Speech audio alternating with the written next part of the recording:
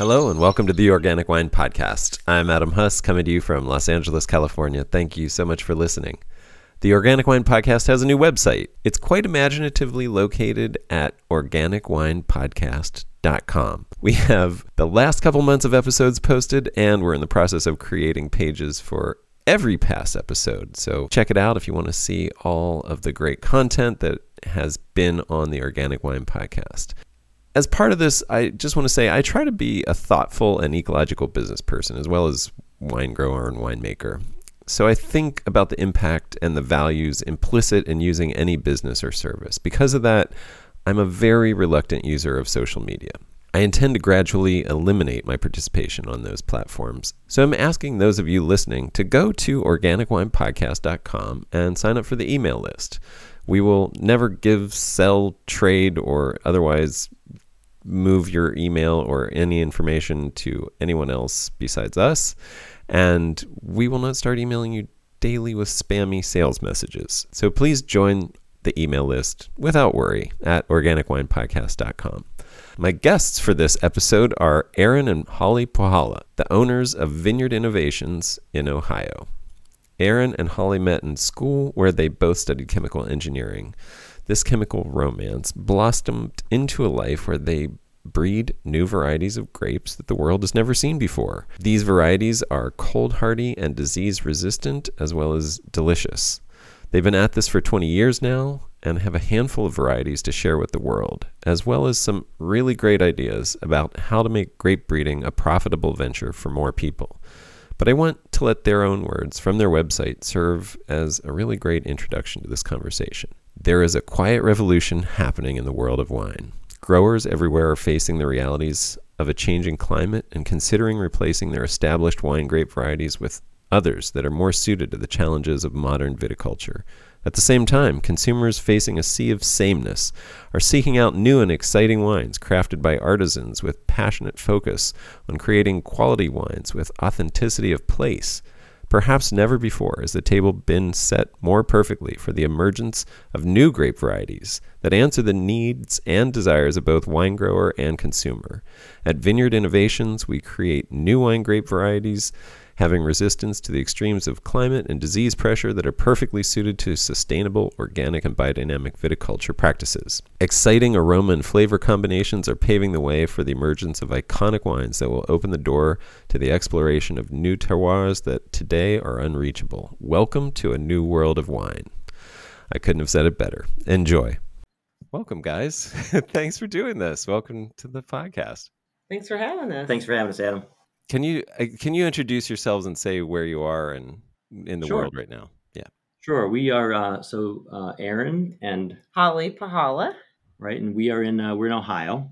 So home is in Northeast Ohio in Kent, and fantastic. Kent. Yeah, our vineyard operation is in Geneva, Ohio, Harpersfield Township in the Grand River Valley.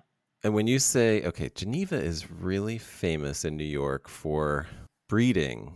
And as it turns out, you are doing that in Ohio in Geneva. Is that right? Right. Is that what you're saying? The base of operations is... So it's funny. So different Geneva, right? Geneva, New York, Geneva, Ohio. But yeah. Yeah, that is. I mean, maybe we should just make that a trend maybe every now. State needs Geneva, and every state breeding in every state should be in Geneva. It does seem like there are Genevas in every state. No, I'm sure, right? It feels like there's like a Paris, Texas. There's probably a Paris in every state. I mean, who knows? But and this is why we want to talk about the grape breeding, not Geneva. But both of you guys are doing this on the side, right? At the moment, this is not your full-time thing. Right. Can you talk? Yeah, I mean, do you guys want to talk about your life and how this operation fits into it, and what the name of it is, by the way? Sure. Yeah. So the name of the operation is Vineyard Innovations. We named the company, formalized that about 10 years ago. Yeah, 2010. Yeah, so a little over 10 years ago. But we've been breeding wine grapes for over 20 years now. So it's interesting. So yeah, so this is not a full-time venture for us right now. My career that started since I graduated from college, chemical engineer. We actually met in school as chemical engineers at the University of Akron. but I've been in the rubber and the tire industry for my whole career, and still am. But great breeding is something that has really taken a hold of all our free time. So you ask, how do we fit it in? It's like, well, just barely.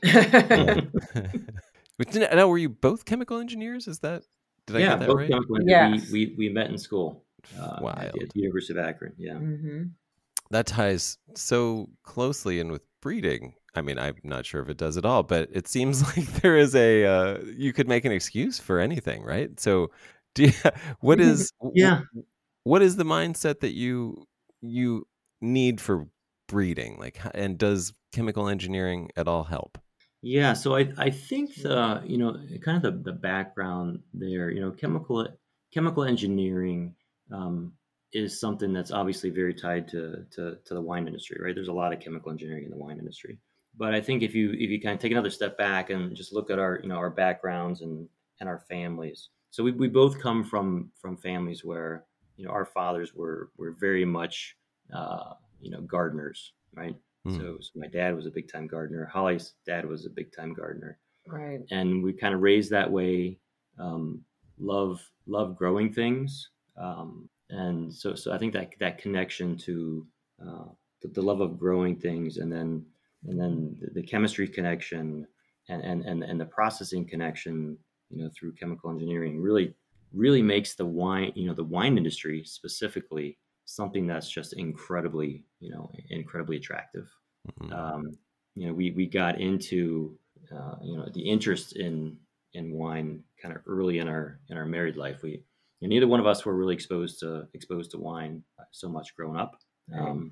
My exposure was probably, as I mentioned to you when we talked before, really limited to a sip out of a glass on special occasions, with my parents, at holidays, and then it was, typically, some Blue Nun or Black Tower that my grandparents picked up to have with ham or stuffed cabbage or something, coming from a Hungarian family. Wow. So not a whole lot of exposure. My family didn't drink at all, so I really didn't have any exposure to wine at all. So that was something that Aaron and I both discovered together, and it was pretty cool to just try. We went out, tried a bottle of wine, and like, oh, this is good, and just kind of spiraled from there. So very very limited, right? And then the wine that kind of got us into wine was actually a 1994 Eberle Viognier. So you can imagine, 1994 vintage, California Viognier. Yeah. First exposure to something like that when your only experience really has been, really, really, really inexpensive kind of Riesling, right? Good point. Right. And I just remember, tasting that wine and then realizing how is this possible? How can something be so thick, and so viscous and taste almost sweet, even though it wasn't. It was such a departure from what I had experienced before, and that really kind of drew me in and drew both of us in. Mm-hmm. And we started, tasting a lot more wines. We kind of, constantly going out and trying different things, making it a point to bring something different home, from the store and try it. And, before too long, there was a significant interest, developed for us. How can we become part of this, right? And that was honestly a challenge, right? Because here we are living in Northeast Ohio. All these fantastic wines that we're trying. They're for the most part they're from the West Coast, or they're from from France or Italy or somewhere.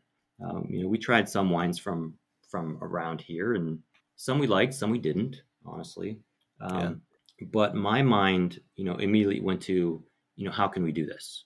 My day job is I told you it's in the rubber and the tire industry, but at heart I'm an inventor, right? I'm an innovator. That's what I do. I head up R&D teams of people who are developing new products, developing new things, typically through chemistry, but always it's an innovative approach.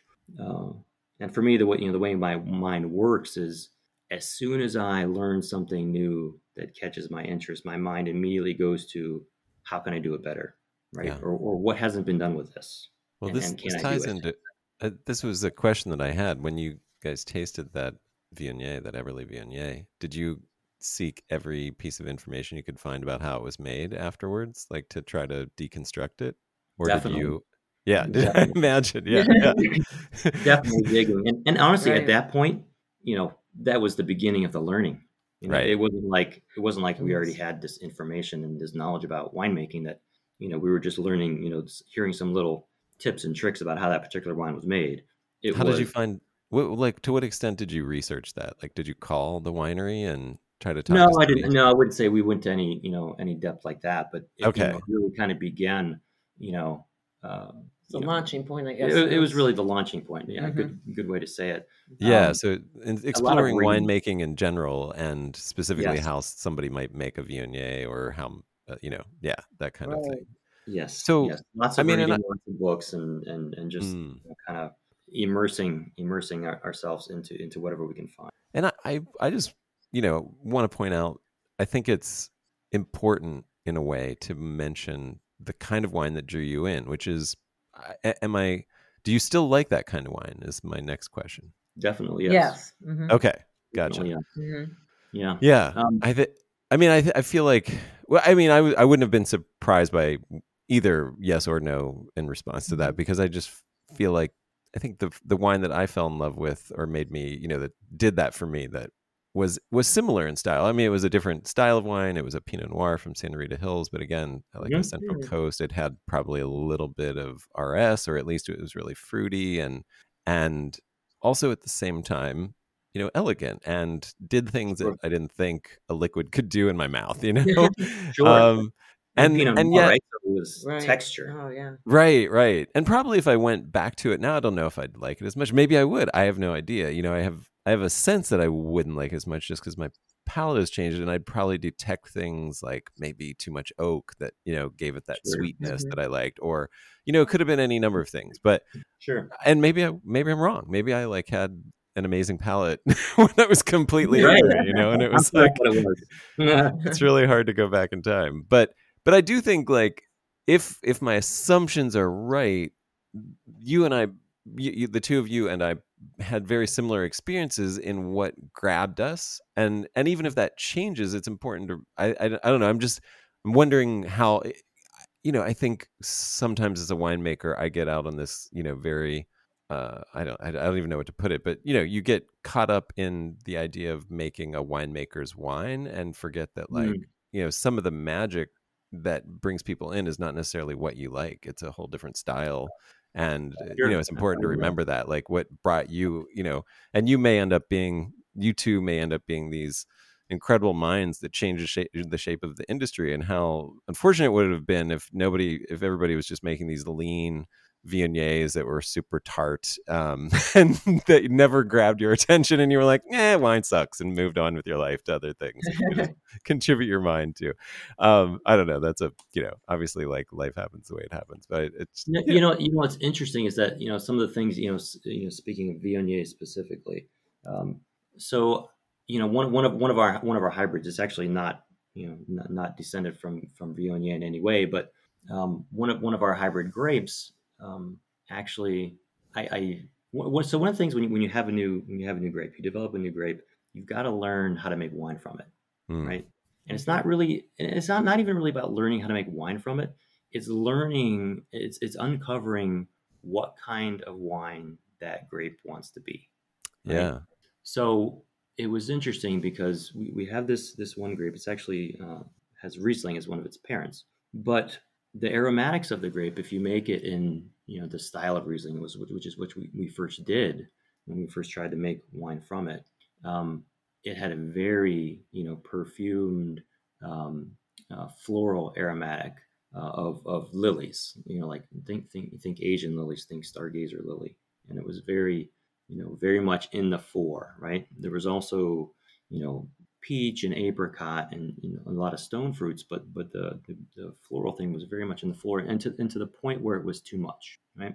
Yeah. And that was making the wine in very straightforward style, blocking malolactic, So then I did some research and trying to thinking about what other approaches can I take, and I came across an article, and I can't quote to you where it was from at the moment, but I came across an article about Viognier, and they were talking about the great Viogniers of France, and what the person said in the article was that Viognier, if you don't take it through malolactic fermentation, doesn't develop the character that you expect from what are probably today considered to be the greatest Viogniers on the planet.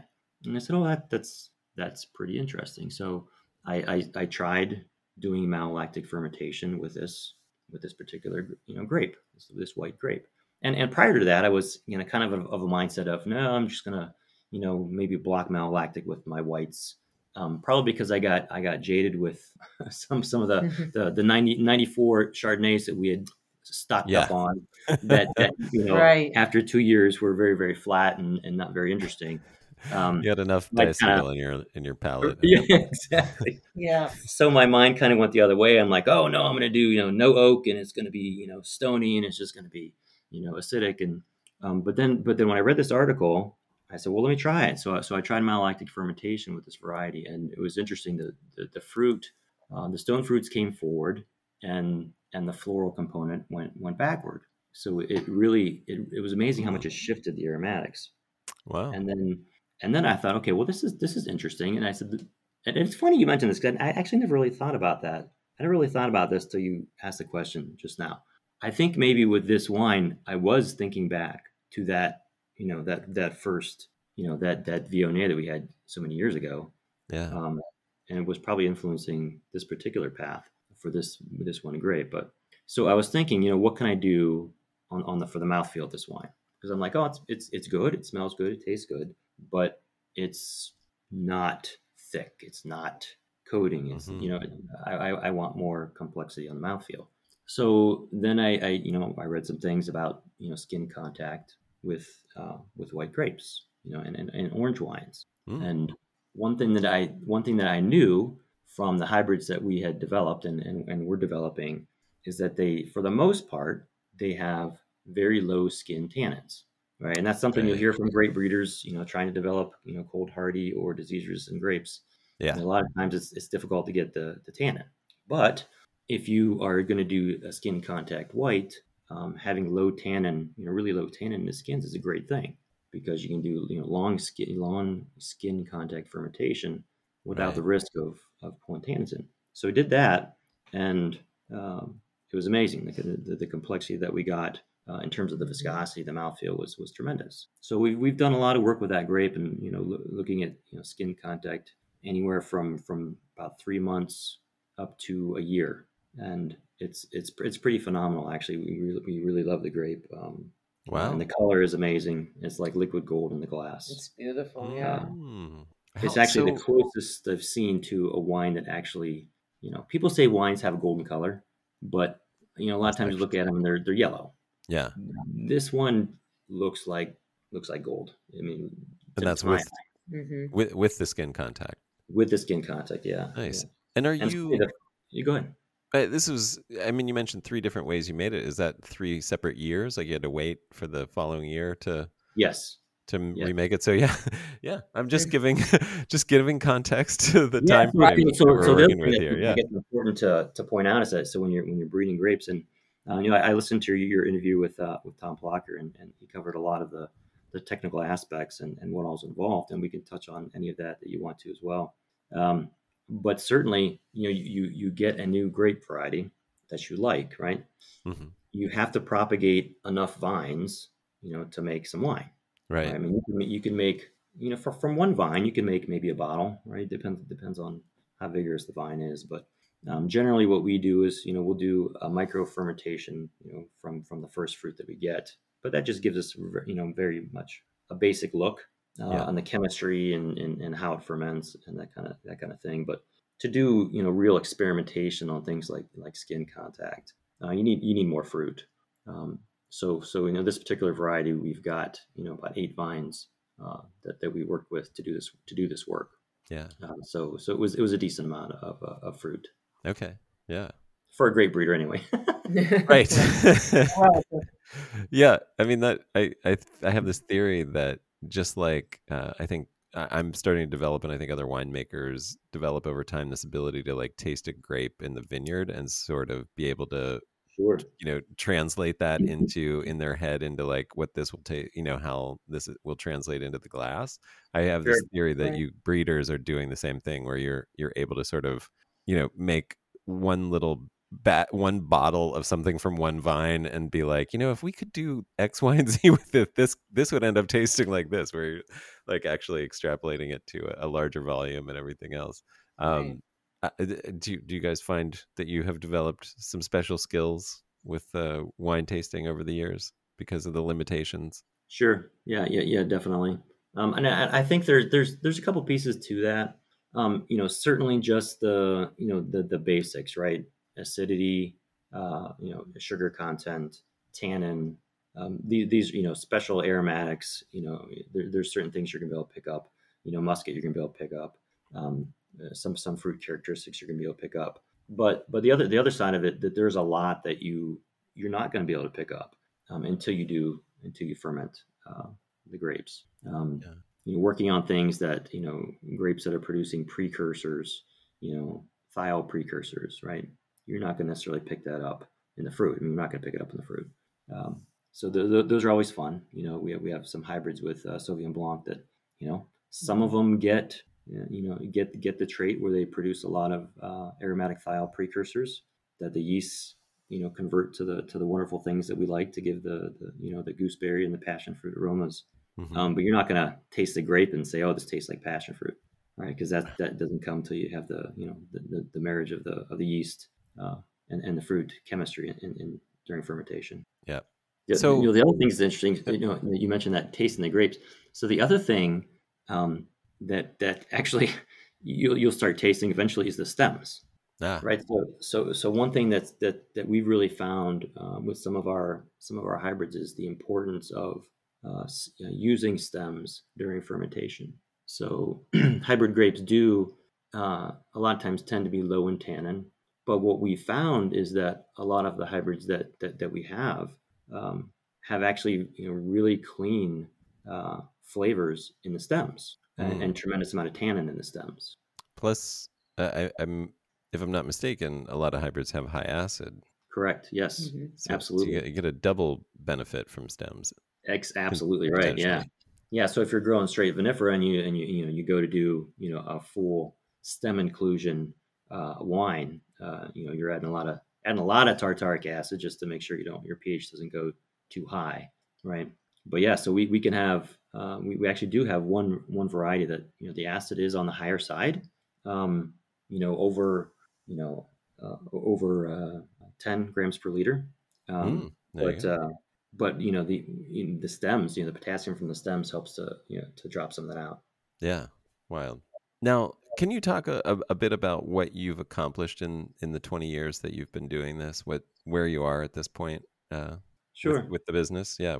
Yeah, sure. So right now, in terms of where we are with the hybrids, we have a handful of varieties that we're moving into commercialization.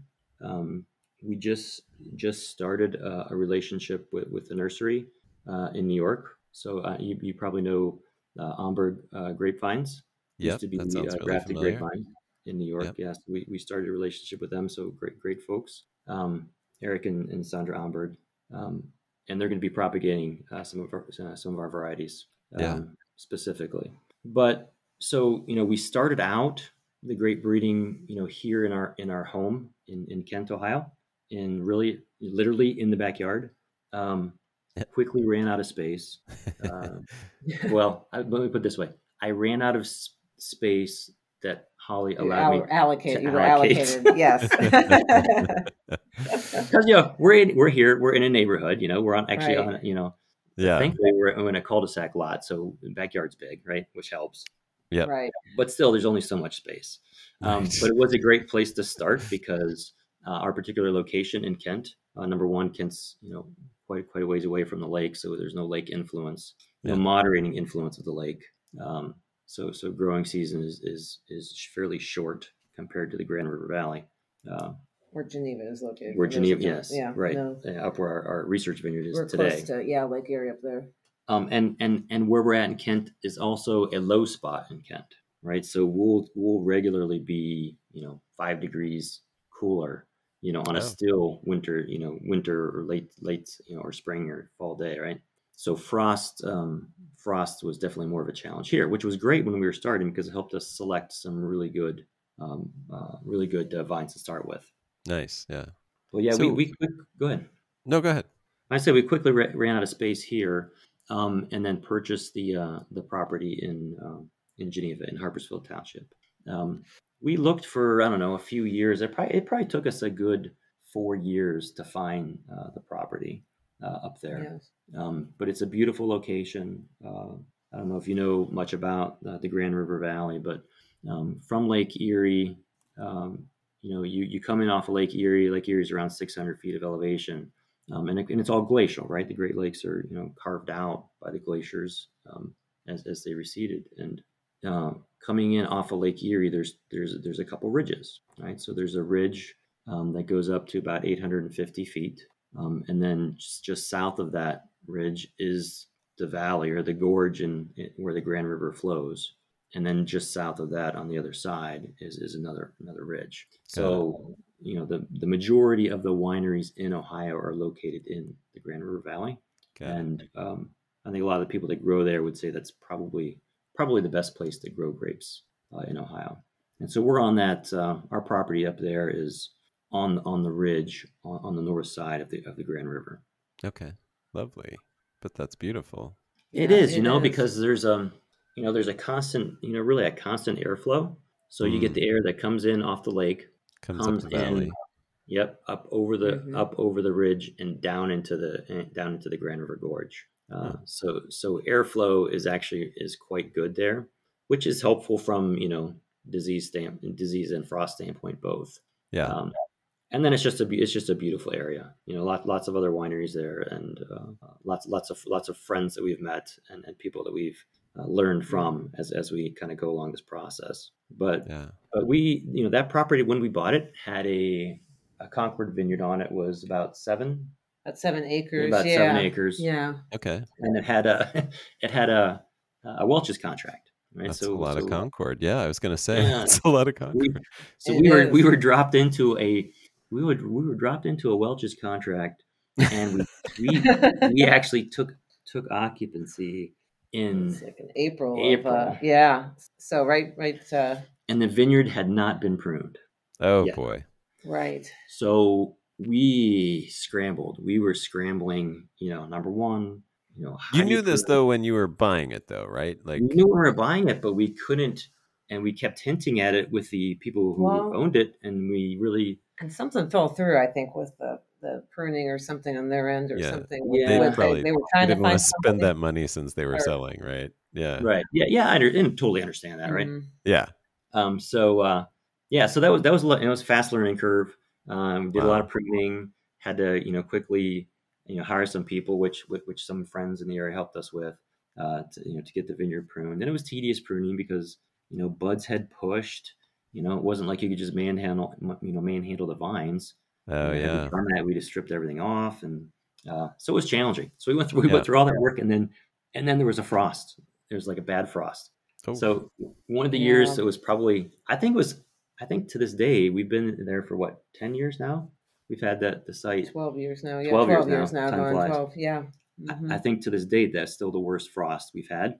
Okay. And so went through all that work, and then we lost a bunch of the crop to frost. Wow. It's a bummer. So we learned and pruned better, and then got a bumper crop the following year, which was actually the last year that we grew the Concord grapes. So got it. But over time, we took the Concord vines out, and have been working on developing the land for the use for high quality wine grapes. A lot of soil preparation, drain tile installation.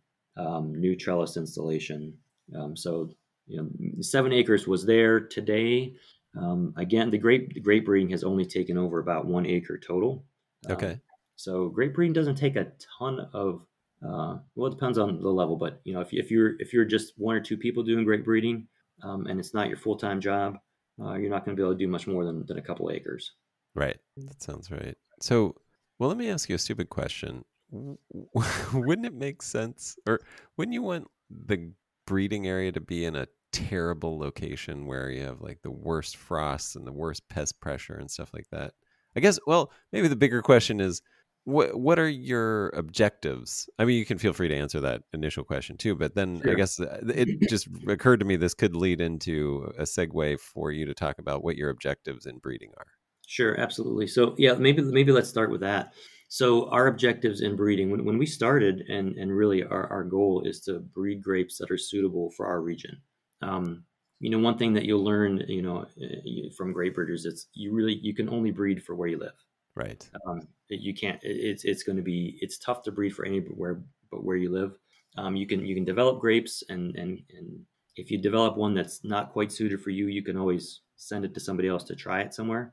But through the only way you're going to get something that's suitable for somebody else is through those kind of collaborations. But the vast majority of the work and the progress that you're going to make is going to be breeding for where you live. Yeah, just ask most of the world who are growing grapes that were bred in Europe. Exactly right. Yeah, exactly. Yeah, good point. And they ain't doing so great without a lot of help. Here, right? It's cold hardiness and it's disease resistance. Okay, that's what you're going for.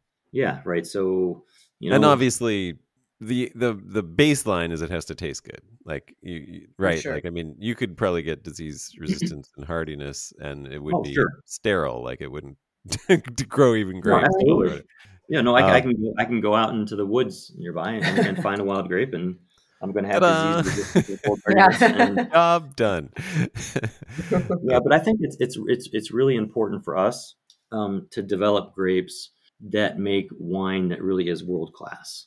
Right? Yeah, I mean that's our objective, and we want to have grapes that have the cold hardiness and the disease resistance that allows them to be, to basically explore terroir that hasn't been explored yet. Yeah, right. And the only way you can explore terroir in wine is to have vineyards that have been around for a long time, right? So if I plant, I can plant Cabernet, I can plant Cabernet Franc, I can plant any vinifera I want on our site up in the Grand River Valley. But once, twice in my lifetime, there will be a killing event, right? It will get cold enough to where the grapes will die and the vineyard will have to be replanted. So it's going to be very difficult to get grapes there that are ever old enough that you're going to really start to express the combination of what the variety can deliver and what the site can perfect. Yeah, it's funny you mentioned the age and the time that it takes to express terroir. And I remember being at a Bordeaux tasting and talking to one of the French guys who had come over to pour his wines, and he was like, in Bordeaux we don't even talk about terroir until the vines are at least 20 years old. Sure. And then you compare that to I feel like now the lifespan of a grapevine commercially is like maybe 25 to 30 years before they're considered, not productive enough for use. And sure. Then and it's there's like a stark contrast to me there of what it really takes to actually translate a piece of land through a vine versus what our commercial objectives seem to be and how at odds they are. Sure. I mean, not everybody, obviously, but that's just, this is something to think about, I guess. It's an interesting thing when considering what you're doing and how you're growing it. And yeah. So do you look for specific characteristics in the wines? Are you breeding with a goal? How do I put this? Like, obviously you're looking for really world-class fine wine as a result of whatever you're doing, but are you looking for anything specific other than like white versus red, or you know what I mean? Do you look at the what's around you, for example, what's being grown around you, and be like, you know what, nobody's really got a good Gris here, and we should try to breed a Gris or something like that. I don't know. I'm just throwing stuff out there. I don't know if those Sure. kind of things come into Yeah, I play. mean, there's definitely some of that, right? There's definitely some of, what is available, in the current commercially available wine grapes that can be grown sustainably in our area, right? What can I what could I buy? What grapes could I get? And what kind of wine do they make? There's certainly a lot of that, but then I think there's even just some broader categories. Um, really, full-bodied red wine is a challenge. That's been a challenge for hybrid grapes for a long time. Yeah. And honestly, a lot of the greatest wines on the planet and that people celebrate and I personally enjoy myself are that. Yeah. And I would very much like to deliver grapes like that. Got it. Yeah. I'm a huge fan of, whole cluster. I shouldn't say whole cluster in terms of like carbonic, but full stem inclusion, put it that way. Yeah. Foot stomped Syrah, for example. Mm. We and Hane both. We love those wines. Mm-hmm. Yeah. Sure. So the fact that we can go down that path with some of our hybrids and see the effect of the stem inclusion and see the tannin development and the complexity of the body of the wine change dramatically by doing that is very fulfilling. But yeah, I think generally we look for things that aren't currently available, and honestly, we kind of aim towards the kind of wines that we like. We like full-bodied reds. We like good Chardonnay, and I think probably both of us have been tilted towards more unoaked since our early experiences early in our wine drinking. OD'd, right? OD'd on oak. Yeah. But then also things like like Gewürztraminer. I'm a big fan of Gewürztraminer. And especially Alsatian Gewürztraminer. Just that really. I guess I like wines with a lot of viscosity. I guess that's what I'm. Yeah, there's a theme. Yeah, definitely a theme. Well, it's I just had. It's funny. I was just pruning today. I was just drinking a oaky Chardonnay before we got on here. There's a lot of things that are happening. I mean, by no intention, these all just fell into place because I don't know, whatever, they were on the schedule, and then I just had the fortune to go taste a bunch of delicious hybrids like Traminette, which comes from Gewürztraminer, and I was like, and then I was at I was at Vinanor where Itasca. I went to an Itasca panel, which is and then La Crescent as well, both of which are very floral, very perfumey, very viscous. I think. I mean, to me, they just had a lot going on, and yeah, I don't even know what I'm saying other than I am a big fan of those as well, I guess, is what I'm saying there. And sounds like we need to get together and drink some wine at some point. Yeah, exactly. I think that's what I was leading for. I was just setting it up so you could. No, I think the other thing is, and I've already said this, so I don't want to bore people, but the quality of the wines that I've been tasting that have been hybrids have just been. I mean, there's just no difference between them and vinifera. Like I don't even. Right. Yeah, like and so I wonder where you guys are with that in terms of what you've encountered out in the world, in terms of your experiences talking to people, and where geographically, if you notice differences as you're talking to people about their attitudes and opinions about the grapes that you're working with, and just the whole idea of breeding, a hybrid grape. Right. Have you encountered any, just naysayers or anything that's like. Okay. What have you encountered? I'm really curious. The majority, I would say the majority of the years that we've been doing this, there have been more naysayers than proponents. Oh, wow. And I think just generally, and I'm not saying, just people we know, a lot of people we know, of course, are very supportive of what we're doing, but generally in the industry, I mean, the shift towards the interest in hybrid grapes and resistant grapes that people are beginning to realize as a sustainable path forward for the wine industry globally. Mm-hmm. This is a new phenomenon. really within the last 5 years in any big way.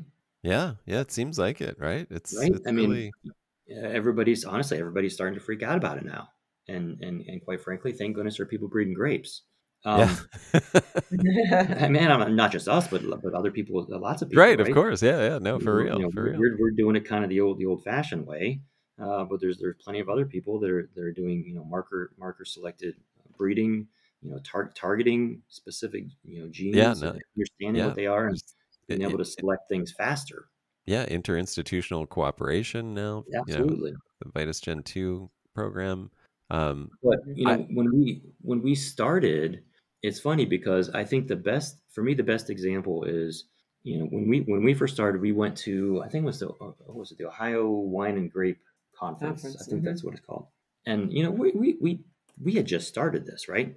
And so we're yeah, talking to anybody we can. And so I managed to find Arnie Esterer, right, who is unfortunately no longer with us, but you know, he's a legend here in Ohio. hmm You know, I don't know if you know of him, but Arnie Ester.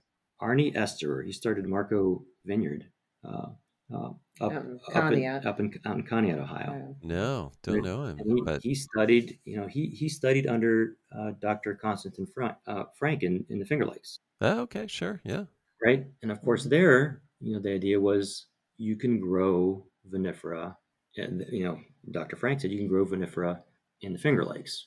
And right, then what Dr. Frank told Arnie Ester was you can grow vinifera in Ohio.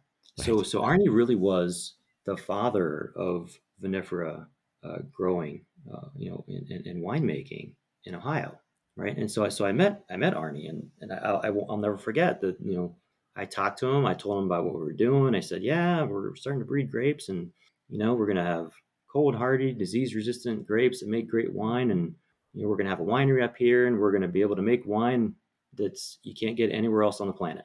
And he told me, he said, well, why don't you just grow what everybody else is growing that works, right? does it That's work? what he said. Well, it's interesting because that was 20 years ago ish.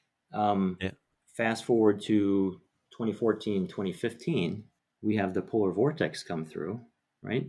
yeah, Vinifera vineyards were just so many just wiped right, out.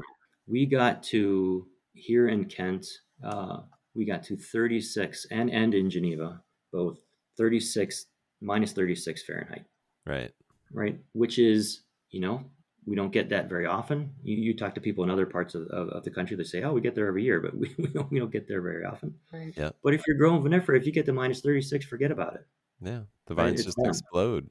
Yeah, Yeah, the vines explode. You know, the only thing that's alive is the rootstock. Right? So you got a bunch of rootstock vines in your vineyard. So right, after that experience, so we had conversation with Arnie along the way. After that experience, he became incredibly interested in what we were doing. Incredibly, and he became Right. this big advocate actually for us locally, and well, I good. really thank him for that. I mean, and you know, I mean, I'm laughing. I'm sort of laughing at him, but really, like, props to him for being able to change his mind. And Right. Absolutely, you Right. know, yeah. yeah, like that's fantastic. Yeah, I mean, And honestly, and his what he did for the industry, tremendous. You know, growing the Sure. wine industry, tremendous. His wines, fantastic. Yes. And as a, you know, mentor, maybe not mentor, definitely somebody I learned from, and as a friend, great guy, and he's very much missed. yeah, yeah. Definitely. That's a great story too. I mean, it's really. I mean, I think that is maybe these extremes are what is waking people up to this need. You know, because it seems. I mean, because you know, I'm also seeing more recently learning about the crazy extent to which we continue to go to grow vinifera like under geotextiles. You Oh know, my goodness gracious, yes. in those northern climates where it's like, yeah, I'm just like, man, like, which leads into, you know, why maybe people should. I think you guys have this great idea about how there should be regional breeders, basically. And I just want to clarify, we did say grape breeding, right? We're not talking about you as breeders, period. Just we're talking about grape breeding. Sorry. Absolutely, great Yes. breeding. Okay. We got 2 kids though, so. Okay, good. All right, beautiful. So there's multiple dimensions. Right. So this you have this idea of like support your local breeder, basically, and that every region should sort of send resources to help promote this work of a breeder or a group of breeders who are working to improve the genetic stock for that region. Sure. I love this idea. Do you want to talk more about where this came, what your thoughts are about that? Because I'm probably butchering it.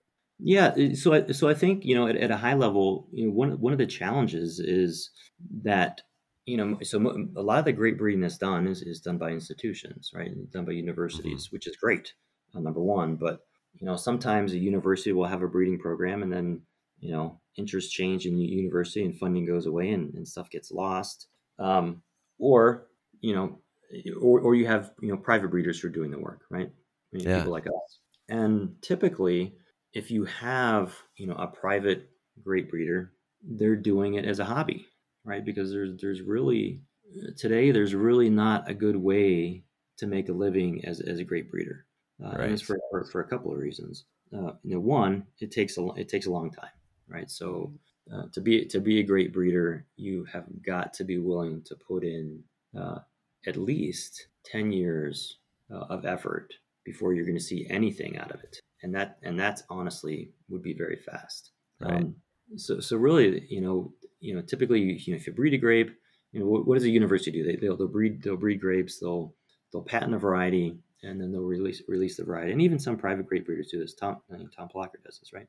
Release the variety through a nursery, and then patented variety, and then when the nursery sells the grapes, a royalty gets paid back to the breeder, whether it's the university or the great breeder, or the great breeding company, whatever it happens to be. So the question is for private great breeders, how do you make that sustainable?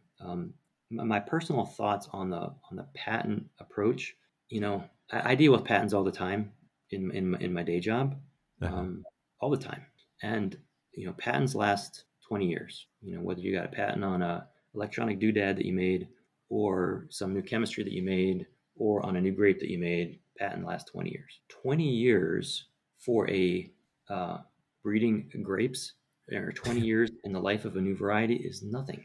Right. You're barely going to get that many grapes in the ground, and or any kind of understanding about the varieties. So the patent approach is challenging. And there's an expense. Obviously, there's an expense to getting patents. So really, I think there's a need for a new business model to kind of allow people who want to breed grapes to realize a financial benefit if they develop something that really takes off for a longer period of time, and a larger benefit. And I can't say that I have my finger on the pulse of it and know exactly what that is right now. But what I do know is that with the technology that's now available through blockchain, through NFTs, there are certainly mechanisms in place that would allow funding of great breeding exercises, great breeding effort, well into the winemaking process, even into the secondary market. With wines, if they get to the point where you have a fantastic new variety that's becomes a collectible type wine that's sold and resold, there are mechanisms in place now that could allow you to connect that back to the great breeder. So these are things we're looking at, and things that we want to work with some other folks to develop and flesh out further. But I really do think there's a path. Yeah, I think that's really exciting. I love that, because I guess underneath all of that, from my perspective, is the value that great breeders provide, or that food breeders provide in general to our survival, basically, or our ability to just to adapt and change in a world of change. It's like it's literally the most necessary thing that seems to be absent right now in the system that we consider wine, or that we consider other things. I mean, I know it's been happening in these universities. It's sort of like, there has been breeding happening, but I think the idea that you're pointing me to, and maybe you have share the same ideas, but it's like every region should have its own, breeder. I mean, I've said that everybody who has a vineyard should be breeding, in some way. I know, I've heard you say that. Yes, absolutely. And I really think that to a certain extent, because I think it's just how it's a shift in mindset. Instead of being like, there is this one thing that is a market commodity that I must produce, it's like, no, I'm going to adapt and grow what grows well. And so I always have to be adapting and selecting. And so your whole thought, your whole process, your whole perspective on what you're doing as a viticulturalist, as an agriculturalist, changes from capitalizing on a commodity to participating in each ecological process that never ends. You don't win the gold ring in agriculture. You're always moving forward. You're always progressing and changing.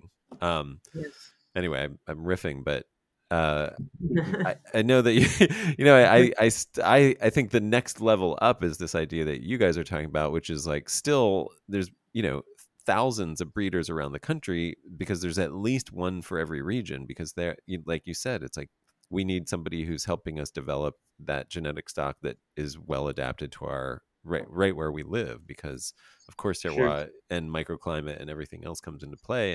And like you said, it then we have this diverse thing. Like it develops diversity, which also just creates resilience to a wine industry. It also creates uniqueness. I think you pointed at that, but it's that idea of like, I don't know if we talked about, I don't know if I've mentioned this on the podcast, but I think you and I talked about it when we talked before, Aaron, about how, rather than chasing like the next cult cab thing, a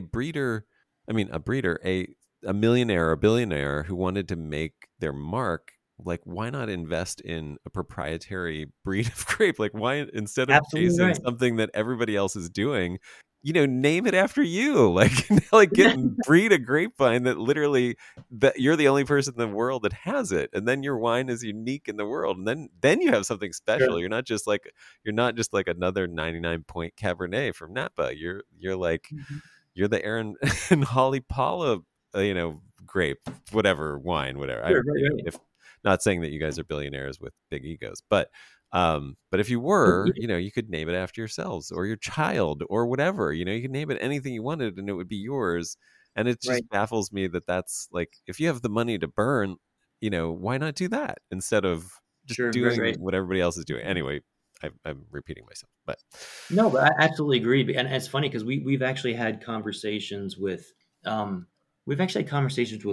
in the past. So one of the things, obviously, we're going down the path with our breeding. There's certain things that we want to accomplish, but we've also had conversations with winery owners in the past about exactly what you're saying. Basically bespoke development of new varieties. Right. Yeah. Wouldn't it be great if you had a variety of your own that exists only in your vineyard? And we I can't say that we've had success with that model yet, but we've definitely had some interest. So I think I think we will eventually find some people, and I expect that we would be contacted by some people at some point, or meet somebody who says, "Wow, that's really cool. I'd like to have a grape of my own. Can you help me with this?" Let me ask you this. We're excited about that opportunity. Could you? I mean, maybe this is how you're approaching it. But what I'm imagining you're saying is somebody comes to you and says, "Hey, could you develop for me something that's a cross of this and is a little like this?" And then and then I only want it to be for me, and so they pay a special fee for that. But exactly. Yeah. But I'm wondering, again, because you were talking about like the limits of making money through the patent system. What if, as you just develop these, you sort of try to sell them to individual vineyards? You know what I mean? And just be like, "Hey, we have something coming out that has these characteristics. It's already proven. It's resistant. You don't need to spray, and it's delicious. Here's some wine that you can taste from it. If you'd like to own this, here's the big price tag that you can pay, and literally nobody else in the world can have this. Only you will have it. And of course, we'll keep like the negatives, but I don't know, I'm using a photography analogy, but you know what I mean? Like, you'll keep the genetic, fingerprint of that in your vineyard, because you'll continue to work with it, but they will be the only person in the world that gets that." Yeah. No, that's definitely a thing that, something that we've thought of. Even taking a step earlier than that in the process, so you can imagine if you had, let's say you make a cross, and you have whatever 500 seedlings, right? Yeah. And let's say you go through your first year process, and you get rid of all the ones that are definitely problematic, or maybe it's 2 years, and you end up with, let's say you end up with 20 vines, right? That you're then going to continue to grow to the point that you're going to see what kind of fruit it has, monitor disease and cold resistance or whatever over several years, right? Mm-hmm. At that point where you have those 20 candidate vines, we've even thought about allowing people to buy a share or adopt a vine at that point, right? Right. And if something would ever come of that vine, they're purchasing early an opportunity to share in the profitability of that variety in its future. Oh, that's brilliant. Yeah. I mean, I just love talking about these things because in some way, I think it actually could promote grape breeding. And if that is the result of this, because people see a way to make money out of this for all of a sudden, then boom, we've won. You know what I mean? The world has won. Sure, exactly. Oh, I love that. Now, I think maybe just go back to something real quick that you said a minute ago. Talking about grape breeding as a way to deal with the effects that we're seeing with the change of the climate and expanding the capability of being able to produce world-class wines in different areas. I think we don't really look at it necessarily as we're doing this so that winemaking survives, right? Yeah, go on, please. I look at it as we're doing this so that people anywhere on the planet can have an absolutely phenomenal experience with a glass of wine. Not just about so that there's wine available for people to drink, but so that those wines are available that are just really memorable experiences in people's lives in different places. It's not just about surviving, it's about thriving. It's about giving people experiences that they remember. I love that. Yeah, that's a really good point. And I appreciate that. Let me ask you something real just fun. How many seedlings have you planted over the last 20 years? Oh, okay. Let me think about that one. So a lot. I should have prepped you for that one so you could have. Yeah, I don't know if I've done this math. So I would say on a given year, we probably do anywhere from 40 on a slow year to maybe twice that many, maybe up to 80 or 90 crosses. Crosses, like this vine crossed with that vine. Seriously? Mm-hmm. Yes. And you're getting whoa. And then each of those we probably get on average, I would say on average 50, at least 50 seeds usually to a couple hundred seeds.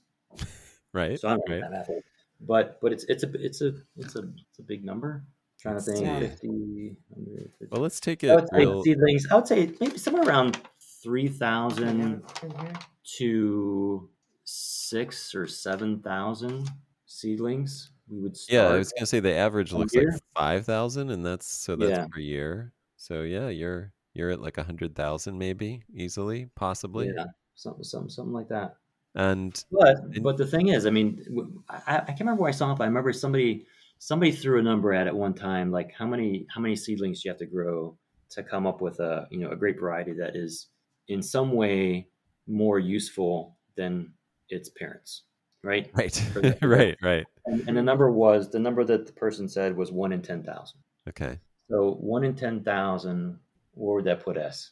We're in it. So 10. Right now, say we've got, it would be less than, it'd be 10, no more than that. So, and we've got for sure 3 that we know that we like, that, pretty much we know we're going forward with, and we're going to plant in our vineyard here and grow and make wine here in the Grand River Valley. And maybe another half a dozen that are approaching that point. So I think that number's probably pretty close. That's pretty close. Plus, you've been planting the last couple of years and still have to wait and find out what actually happens with those. So you might get another one or two out of the last couple of years of planting. Yeah. The hard part with the grape breeding is the first 5 years. Yeah, we're just waiting.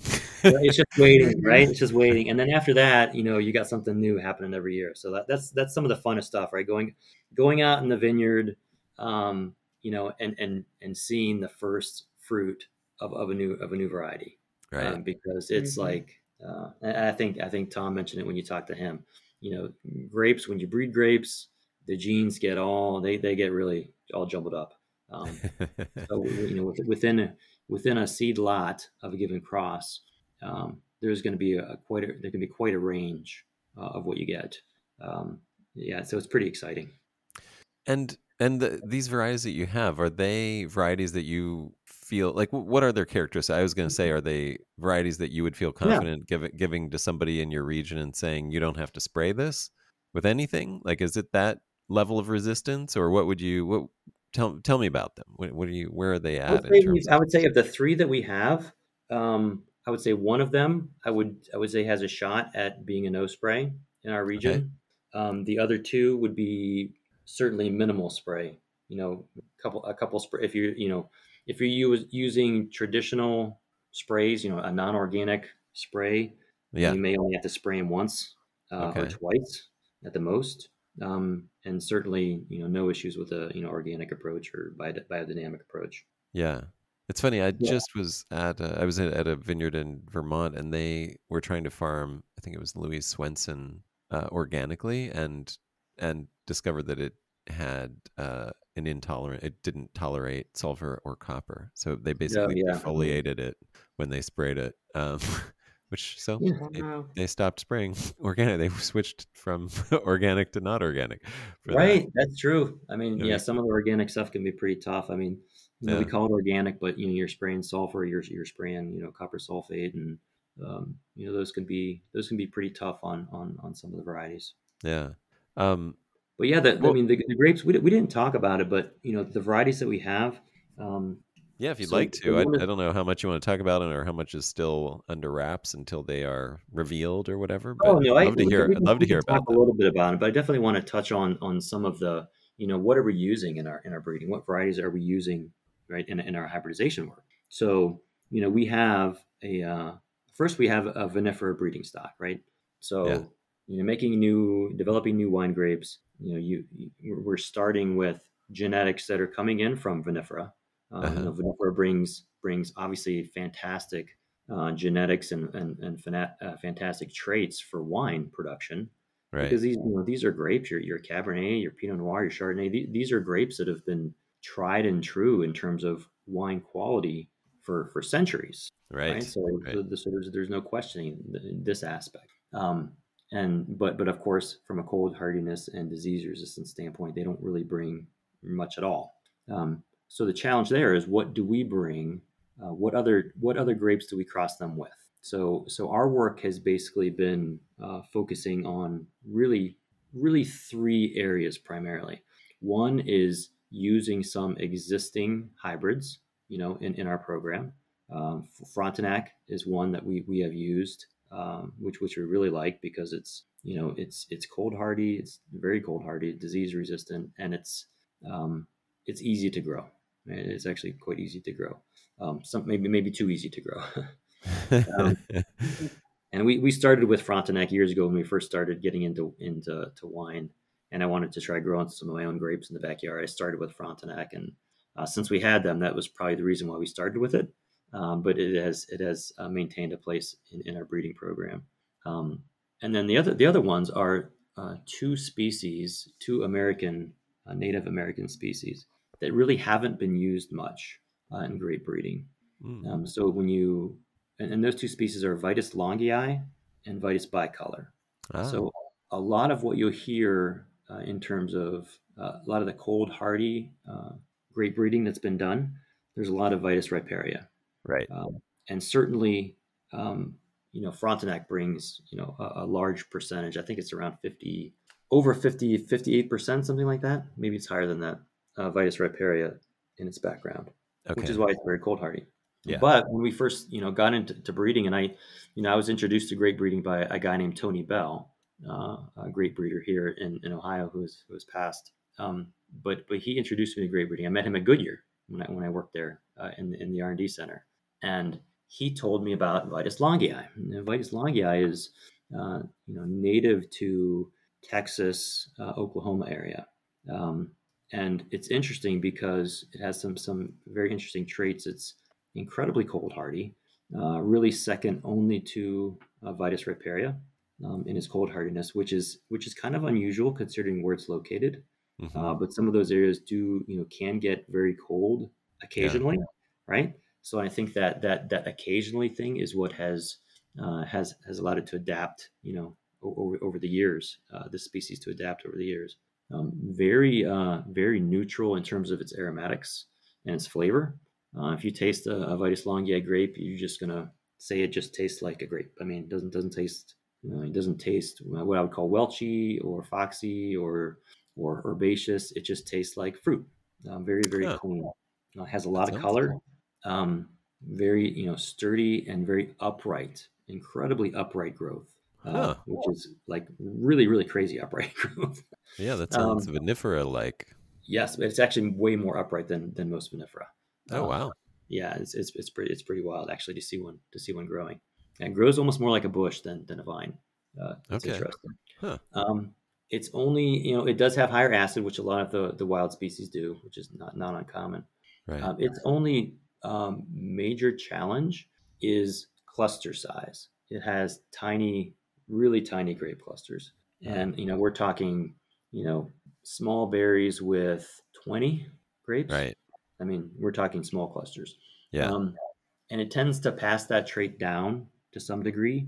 A lot of times, this a pure species will do that just because it is so adapted, and its genetics are so deep from so many years of adaptation that a lot of times they do tend to pass on their traits. But it has some really good things to pass along. And the other one is Vitis bicolor. Vitis bicolor is a native species that grows here in Ohio, and you'll find it further out east from here, a little bit further south, and over. I think they have it in Wisconsin, as far as Wisconsin in terms of cold hardiness. Vitis bicolor is interesting because it's one of the few cold hardy grape species here that can have significant tannin in the fruit. So there's a range. If you go out and you look at different, you go out in September, October, and you just wander around looking for bicolor vines and start tasting grapes, you find some that have no tannin, and you'll have other ones that have more tannin than you've ever tasted in a fresh grape. Wow. So we actually spent the better part of about 5 years trying to find really good examples of Vitis bicolor. And we did manage to find one that's really very core in our program now. We found that vine actually in a neighborhood that was being developed not too far from where we live, and the vine we ended up having to take grapes from that vine and plant seeds to grow them out, because one of the issues with Vitis bicolor is that it's very difficult, almost impossible to grow it from a dormant cutting. You can get it sometimes from green cuttings, but at the time we were doing this, our growing cuttings from green cutting skills were not what they are today. So we planted some seed, and it's funny. The other thing we learned about bicolor is that for whatever reason, when you plant a bunch of seed, you would think that you would get on average half males, half females. For whatever reason, with Vitis bicolor, that's not the case. You get far more males than females. Wild. Yeah, it is kind of wild. I'm not sure that why that is, but that's been a topic on the great breeders list, which is actually something we haven't talked about. But there's actually an email list of great breeders. Is this a Google? Yeah, it's a Google group. Yes, I just got accepted this week. I've started my inbox is full. Okay, so Bill let you in. So we'll see you on there. But yeah, exactly. I'm going to keep my mouth shut for a while. I encourage anybody who's interested in great breeding to seek out the Great Breeders List. I think it's actually called Great Breeders List as a Google group, and join, because all the private great breeders, a lot of them are on there, and a lot of sharing of information. people have, share cuttings, they share pollen.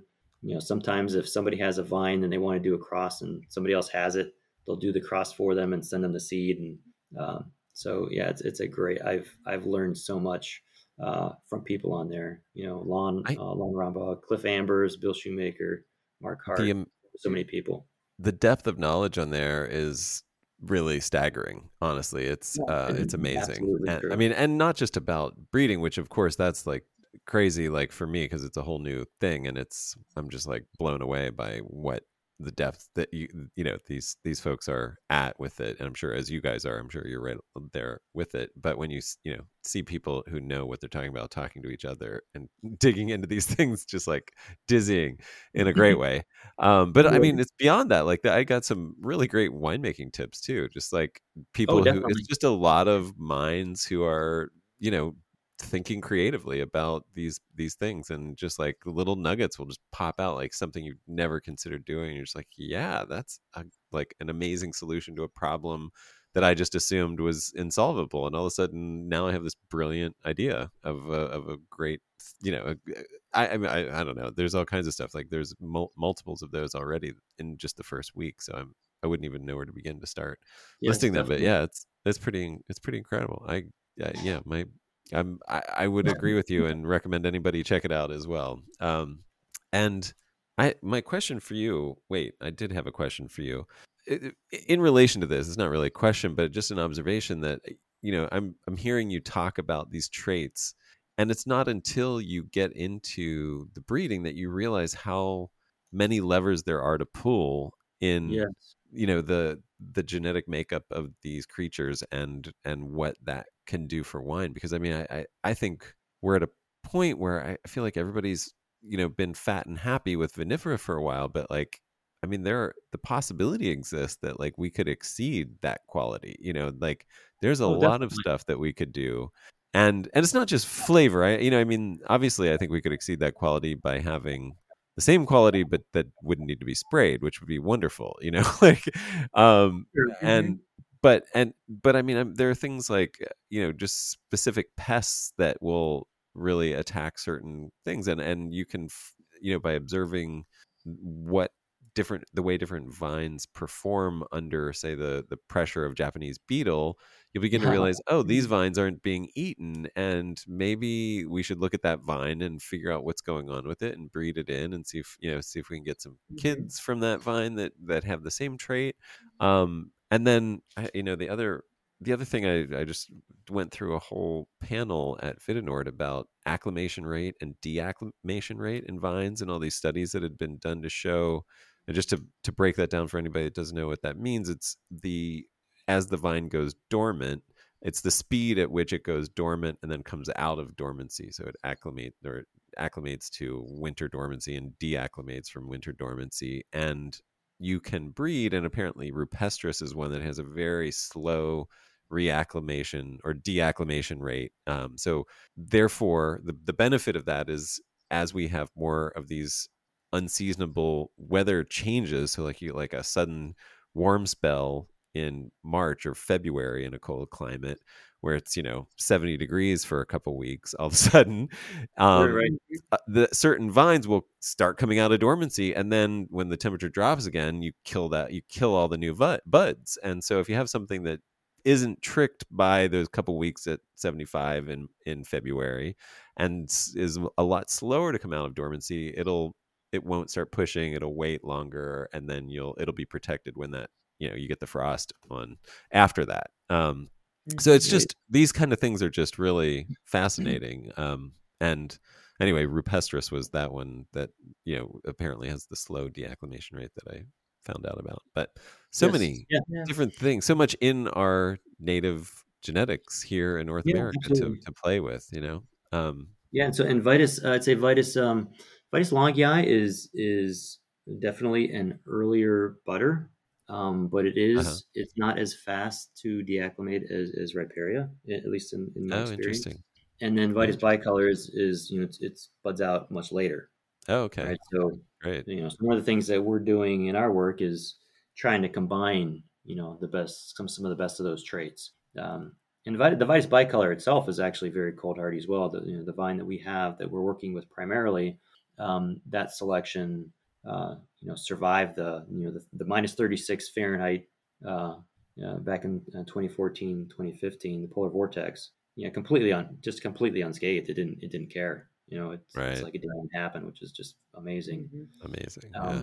But you can imagine, right? So I've got Vitis longii, and I've got Vitis bicolor, and I've got a Vitis vinifera nursery, filled with world-class, today's world-class wine grapes, right? Yeah. No, that vinifera nursery, I've got a baby. I've got to make sure I keep it sprayed so that the vines continue to have leaves. Right. And then I bury the vines in the winter because I want to take a chance of them, getting too cold and dying. So, because I've only got like one or two of each of these. Right. I can't really afford the space to have more than that. Yeah. So, world-class vinifera, Vitis longii, Vitis bicolor. So you can imagine doing things like, crossing a vinifera with Vitis longii and crossing maybe a different vinifera with Vitis bicolor, selecting over several years, selecting the best of each of those groups, and then crossing those two back with each other. Right. So you take that longii vinifera hybrid and the bicolor vinifera hybrid, cross those together, so what you end up with something that's 50% vinifera, 25% longii, 25% bicolor in the end, and hopefully bringing in the genetics that you want with the cold hardiness and the upright growth and the tannin and all these things that we're looking for. So that's part of the path that we're on. Yeah. No, it's. Do you guys geek out when you're driving around and try to find obscure vines? Yeah. I mean, I would. I just imagining I'd start collecting. Everywhere we go.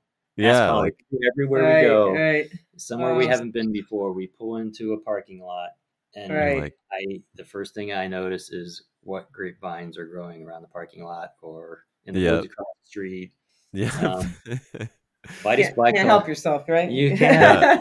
Vitis bicolor is one that you can't help but see once you start working with it, because as the name entails, it gets a name because of the appearance of the leaves. So so the top of the leaves are this nice dark deep green, and the bottom is this powdery, somewhere between gunmetal blue and battleship gray color. Huh. And you can imagine. So you've seen like Concord. You've seen some of the Labrusca. They have that kind of powdery tan underside of the leaf. So imagine something that looks like that, but instead of tan, it's like a gunmetal blue color. So when you see bicolor, and especially if it's windy, I mean, you can't help it. I mean, it goes from these colors, you can't miss it.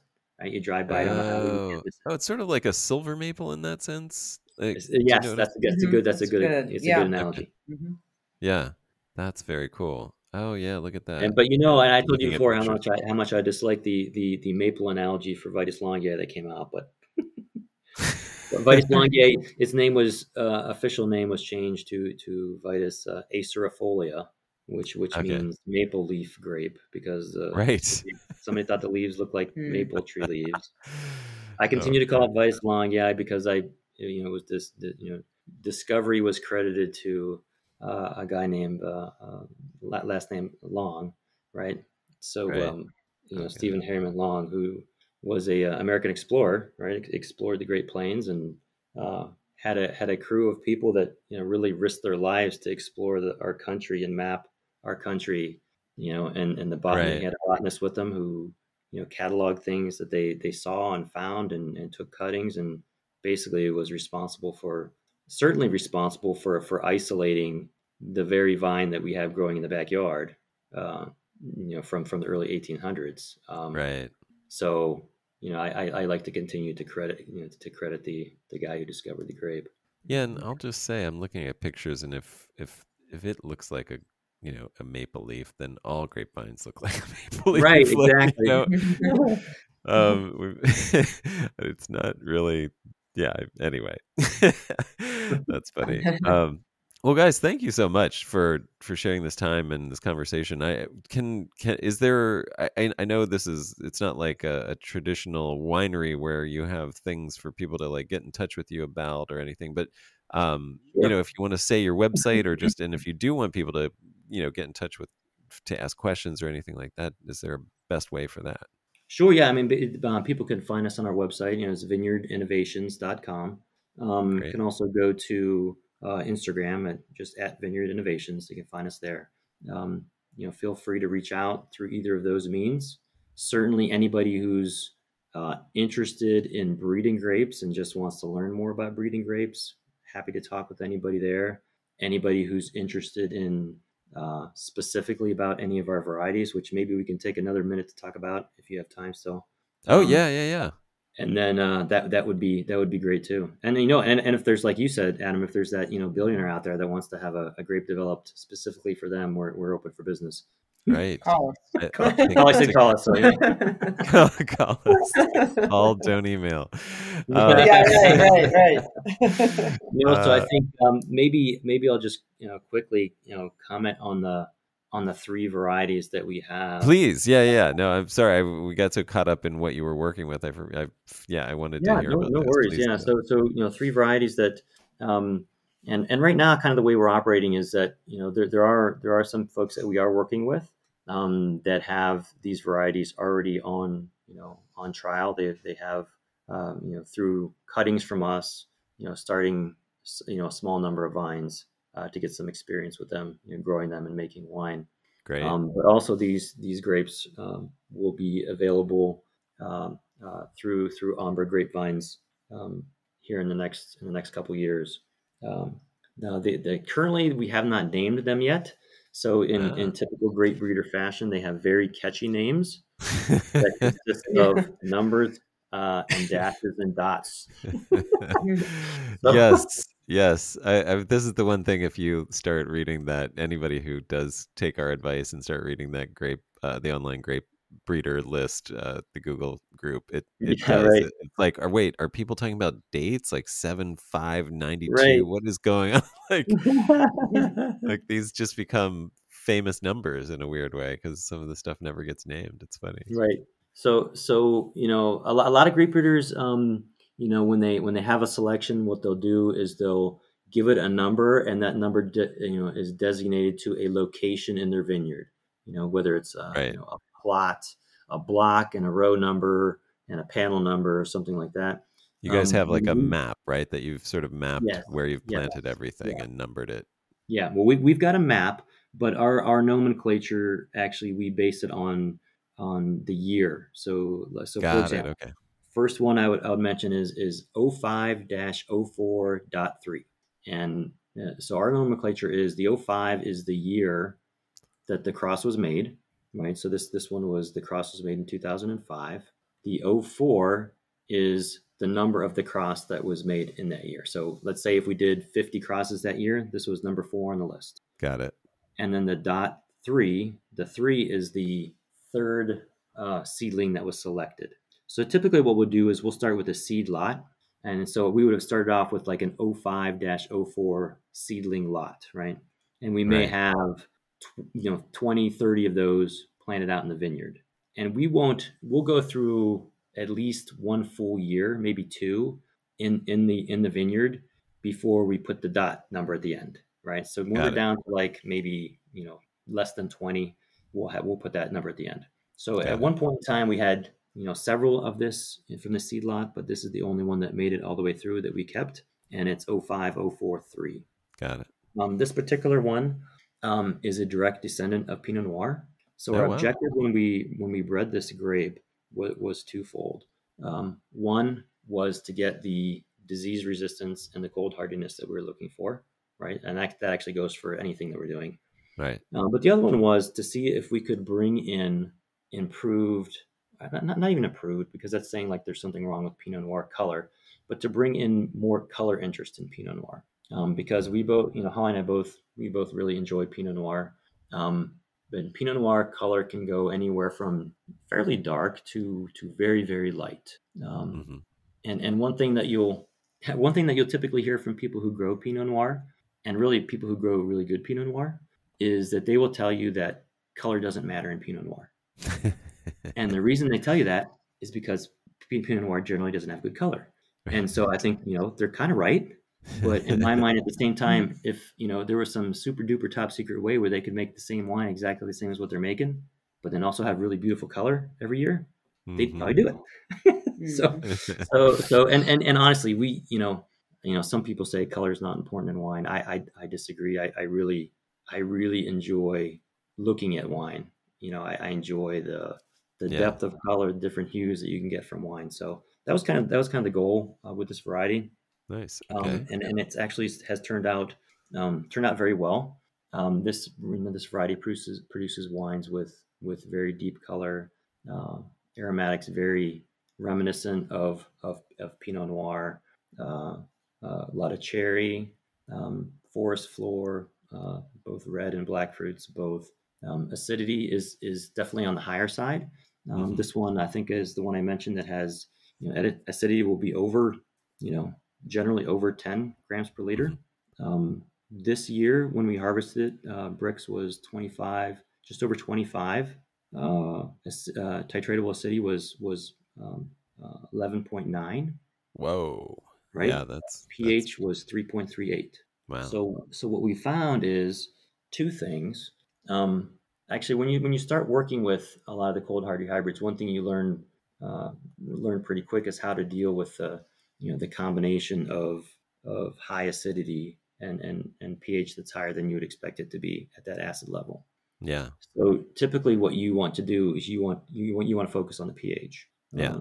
So it's important to get the pH where you want it to be, so that it ends up where you want it to be when you're done making the wine.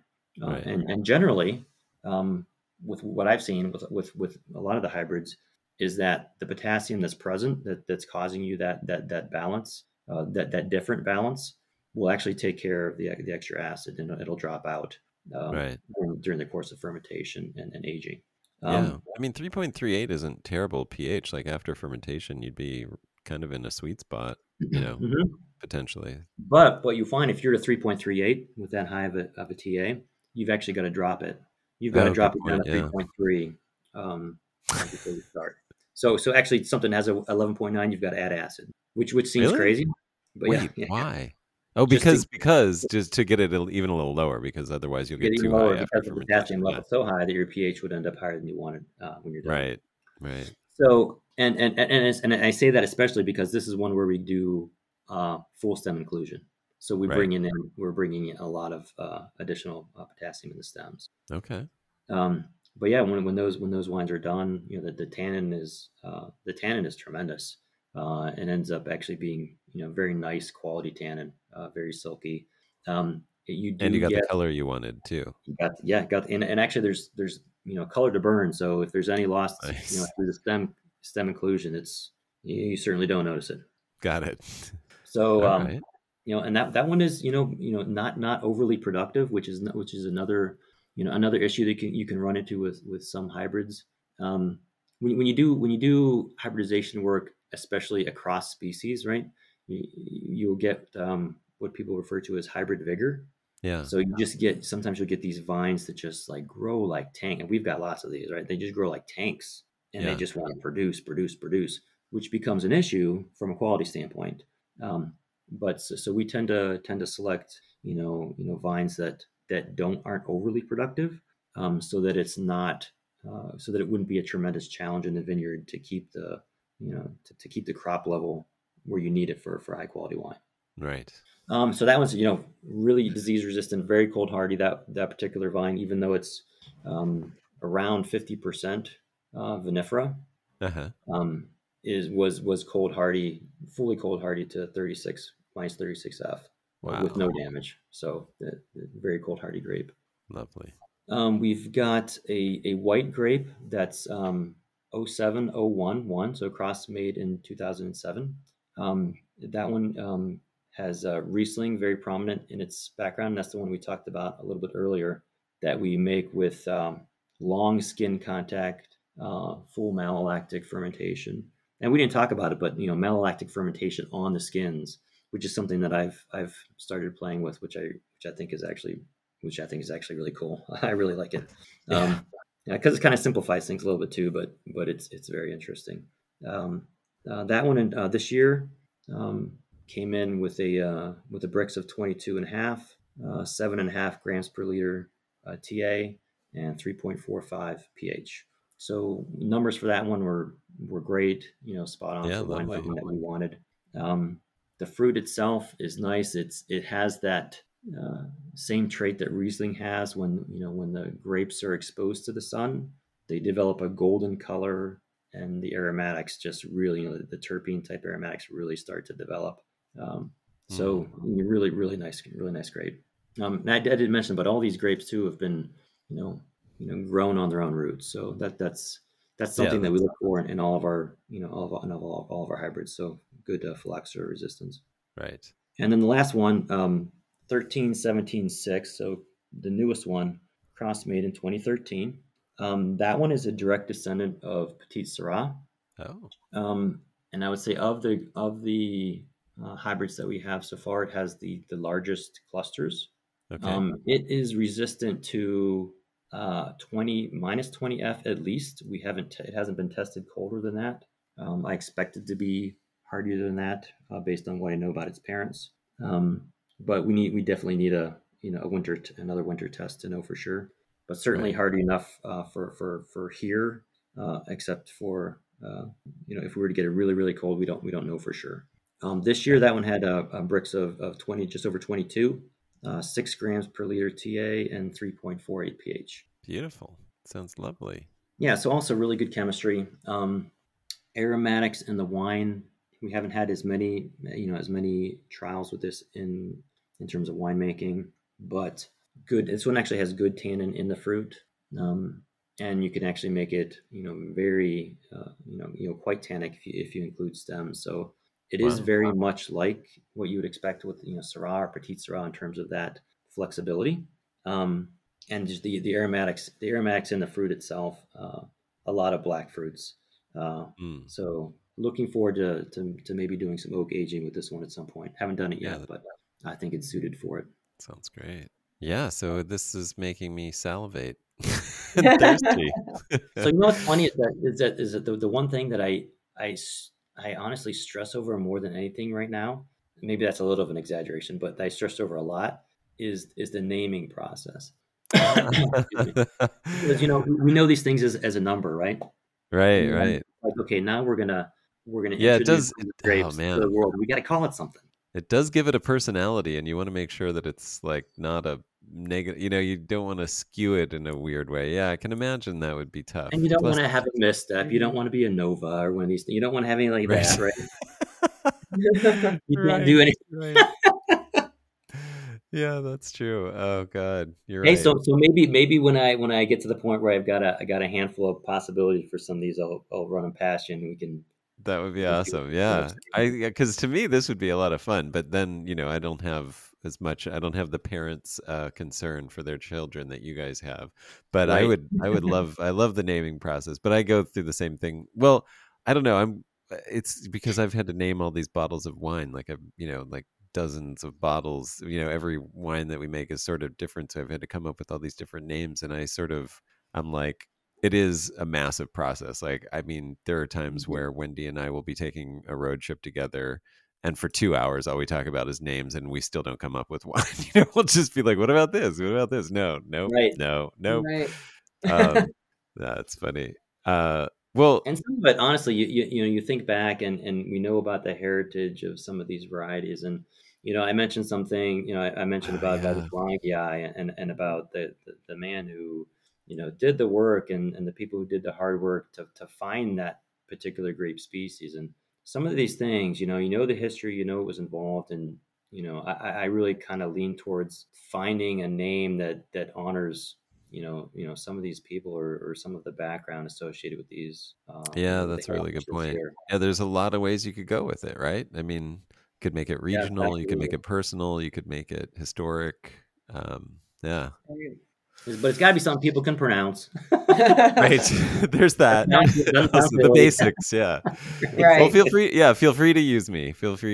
I'd be happy to at least just be that third party. You get too caught up in your own head and just need somebody else who's not, hasn't thought about every other iteration of it to just hear it sort of as a blank slate. please feel free.